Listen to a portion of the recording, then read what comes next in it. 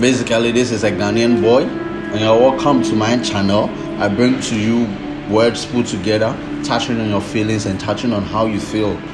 It's going to be an interesting one. Join me here, and you're not going to regret listening to my poems and listening to my recorded pieces. I'm trying, and I'll astonish you with good poems. So I start by 30 seconds. I go. I'm a Ghanaian boy, stuck to my ideologies and way of thinking, left alone in my inner room to meditate on my own. Where I come from, my people see me as no part of them.